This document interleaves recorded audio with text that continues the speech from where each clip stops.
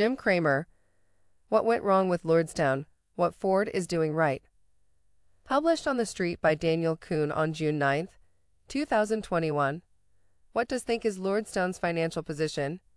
In a Securities and Exchange Commission filing, the popular electric truck maker had said it might not be able to continue as a going concern.